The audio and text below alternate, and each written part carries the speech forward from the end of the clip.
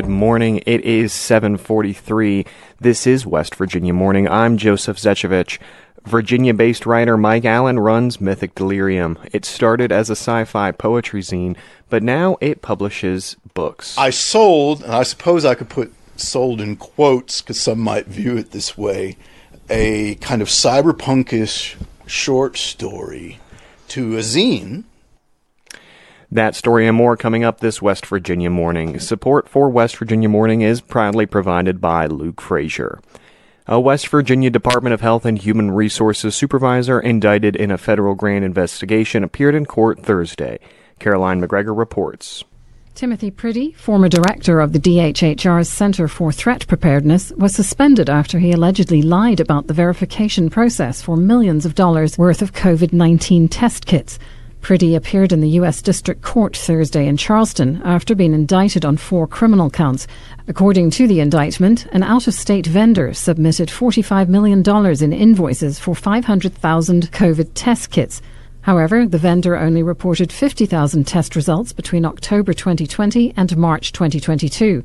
Priddy is accused of lying about the audit process during an interview with an FBI agent and a U.S. postal inspector, and later making false statements before a grand jury. He entered a not guilty plea and was freed on bond. His trial date is set for December 19th. Reporting for West Virginia Public Broadcasting, I'm Caroline McGregor. Attorneys are also asking a judge to sanction the West Virginia Department of Health and Human Resources because it did not keep emails and other electronically stored documents being sought in a class action lawsuit. Emily Rice has more. In a class action lawsuit against the DHHR, attorneys with Schaefer & Schaefer Law Firm, A Better Childhood, and Disability Rights West Virginia filed a motion on Wednesday morning asking U.S. District Judge Joseph Goodwin to grant the motion for sanctions. The motion accuses the DHHR of deliberate indifference to due process claims brought by the attorneys representing 12 foster children against DHHR. Governor Jim Justice's Chief of Staff Brian Abraham said the emails were deleted because of the Office of Technology's protocol to delete the emails of employees who'd left their positions with the state. This administration was unaware that there was a policy in place at the Office of Technology to delete the emails of employees who left employment with the state of West Virginia. So there's no basis whatsoever for any allegation that emails were intentionally deleted. For West Virginia Public Broadcasting, I'm Emily Rice in Charleston. A federal court has turned away a new challenge to the Mountain Valley Pipeline. A group of landowners in southwest Virginia sought an emergency injunction from the D.C. Circuit Court of Appeals last week. A 3-judge panel denied the application on Wednesday, and construction will continue on the 303-mile natural gas pipeline. Earlier this month, the pipeline's builder Equitrans Midstream told federal regulators that it would not complete the project until next year and at a higher cost of $7.2 billion. Environmental groups and landowners had been successful in delaying the pipeline until Congress enacted a law in June that approved all the remaining federal permits it needed. Virginia-based writer Mike Allen runs Mythic Delirium. It started as a sci-fi poetry zine, but now it publishes books.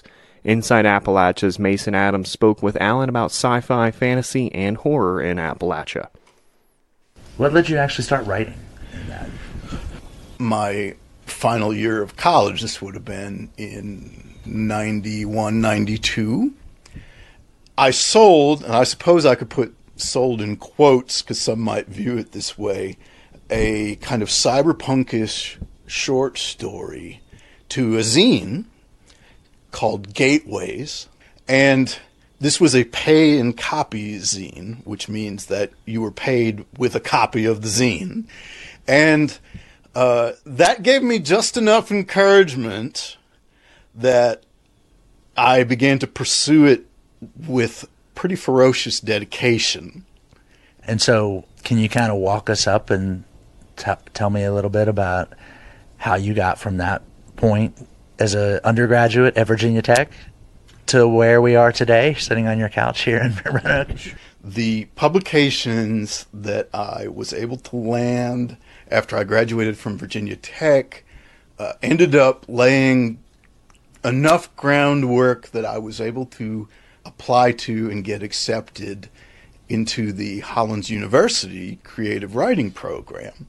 The very final thing I wrote at Hollins became the kernel of what was my first professionally published story, a science fiction story called Stolen Souls. Fast forwarding to a year after I graduated from Hollins, I took on my first editing project. But that project was an anthology called New Dominions, Fantasy Stories by Virginia Writers. And it's one where I paid in copy to the people who participated, because that was still a somewhat acceptable thing then for a zine. To skip ahead again, my experience with New Dominions is what laid the groundwork for me to start the zine Mythic Delirium. That zine created a platform where I ended up actually working with the likes of Ursula K. Le Guin, Neil Gaiman, Joe Haldeman, Ian Watson, Jane Yolen, and a number of writers who were just kind of starting out as I was starting out, who have gone on to become huge in the field, like Catherine M. Valenti or Ken Liu. They had pieces appear in Mythic Delirium. I began also publishing books by some of the authors that I worked with, and that is what I still do now. I'm curious as to, what you see when you look at Appalachia. What's it look like from your perspective in the sci-fi, fantasy, horror world? So here's an interesting thing for me. Roanoke is unique in that and some of it I think actually goes back to, Nelson Bond having been based here, who was extremely active in the 1930s and 40s and 50s in the magazine scene that existed at that time. And writers like Shirley McCrum, you're kind of making Roanoke, or at least the Roanoke region, their home base. Roanoke has this very robust culture for celebrating its writers, regardless of what they write.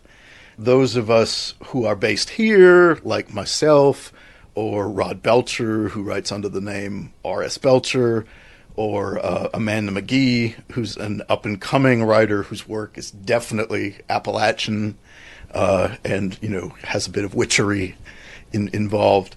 We've experienced the benefit of that. That was writer-publisher Mike Allen speaking with Mason Adams, and you can hear the rest of that interview and more on Inside Appalachia, Sunday mornings at 7 and Sunday evenings at 6 on West Virginia Public Broadcasting. It is 7:51. This is West Virginia Morning.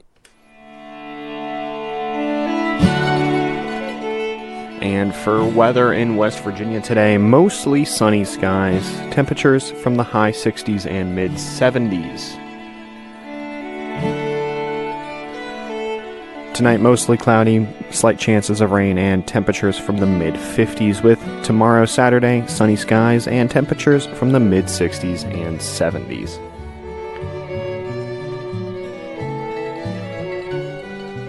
Support for WVPB is provided by Dutch Miller Subaru in Charleston. Dutch Miller Automotive is proud to be dedicated to multiple community service initiatives and local charities.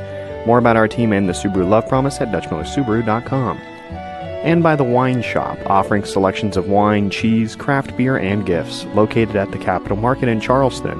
On Facebook at The Wine Shop.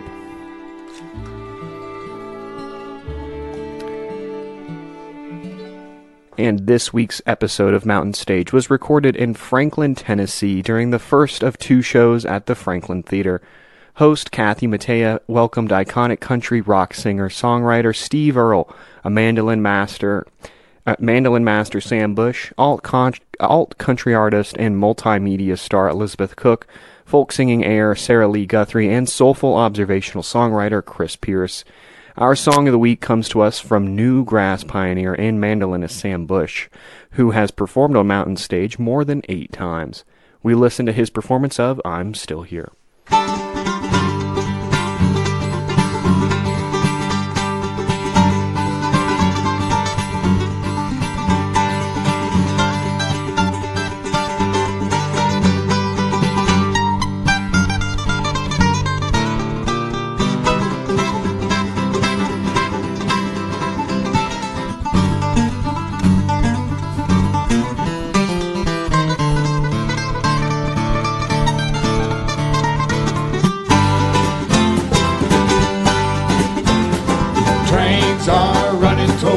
each other. Shotguns are pointed at my head. Tornado clouds are forming over across the roads.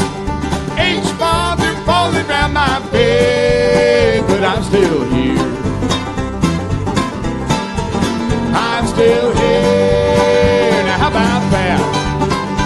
Well, my city may be falling, but I'm still here. The assassination squad has got their orders. The repossession man is on his way. The landlady's giving me her notice. I'll get pitched up with the trash just any day, but I'm still here. I'm still here. Ain't that slick? Well, I may have lost my lunchbox, but I'm still here.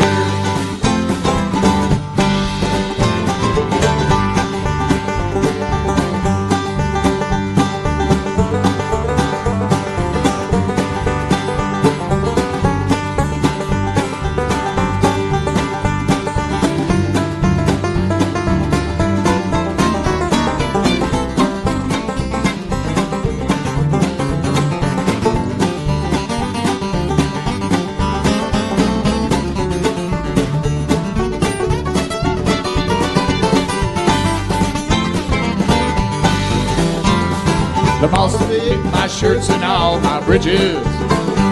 Well, I never had a hat, so I don't care. I haven't had a meal since the fire went out, and all you do is sit around and stare. But I'm still here. I'm still here, so don't sweat it. Well, you might not see me laughing, but I'm still here.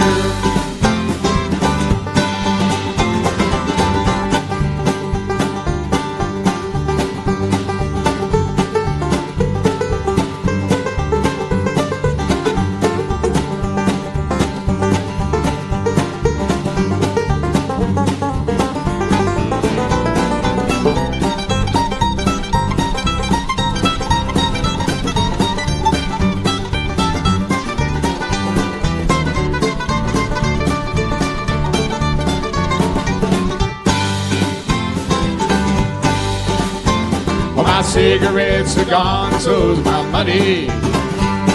So are all my nerves, are all my teeth. My hair is falling out, I'm getting skinny. My friends are either dead or on relief, but I'm still here. I'm still here, still breathing. Well, I might be good as buried, but I'm still here. I'm still here.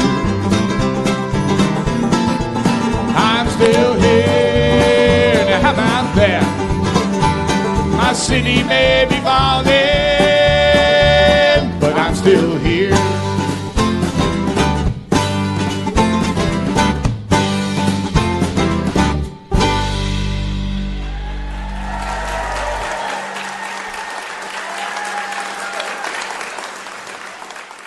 That was Sam Bush performing I'm Still Here on the Mountain Stage. To hear the full performance and more, tune in Saturdays at 6 and Sundays at noon right here at West Virginia Public Broadcasting. West Virginia Morning is a production of West Virginia Public Broadcasting, which is solely responsible for its content. You can keep up with the latest West Virginia news throughout the day on our website at wvpublic.org. Support for our news bureau comes from Shepherd University. Our Appalachia Health News Project is made possible with support from CAMC and Marshall Health. West Virginia Morning is produced with help from Bill Lynch, Brianna Heaney, Caroline McGregor, Chris Schultz, Curtis Tate, Emily Rice, Eric Douglas, Liz McCormick, and Randy Yowie. Caroline McGregor is our assistant news director, and she produced today's show. I'm Joseph Zechevich. It's 7:58. You're listening to West Virginia Public Broadcasting.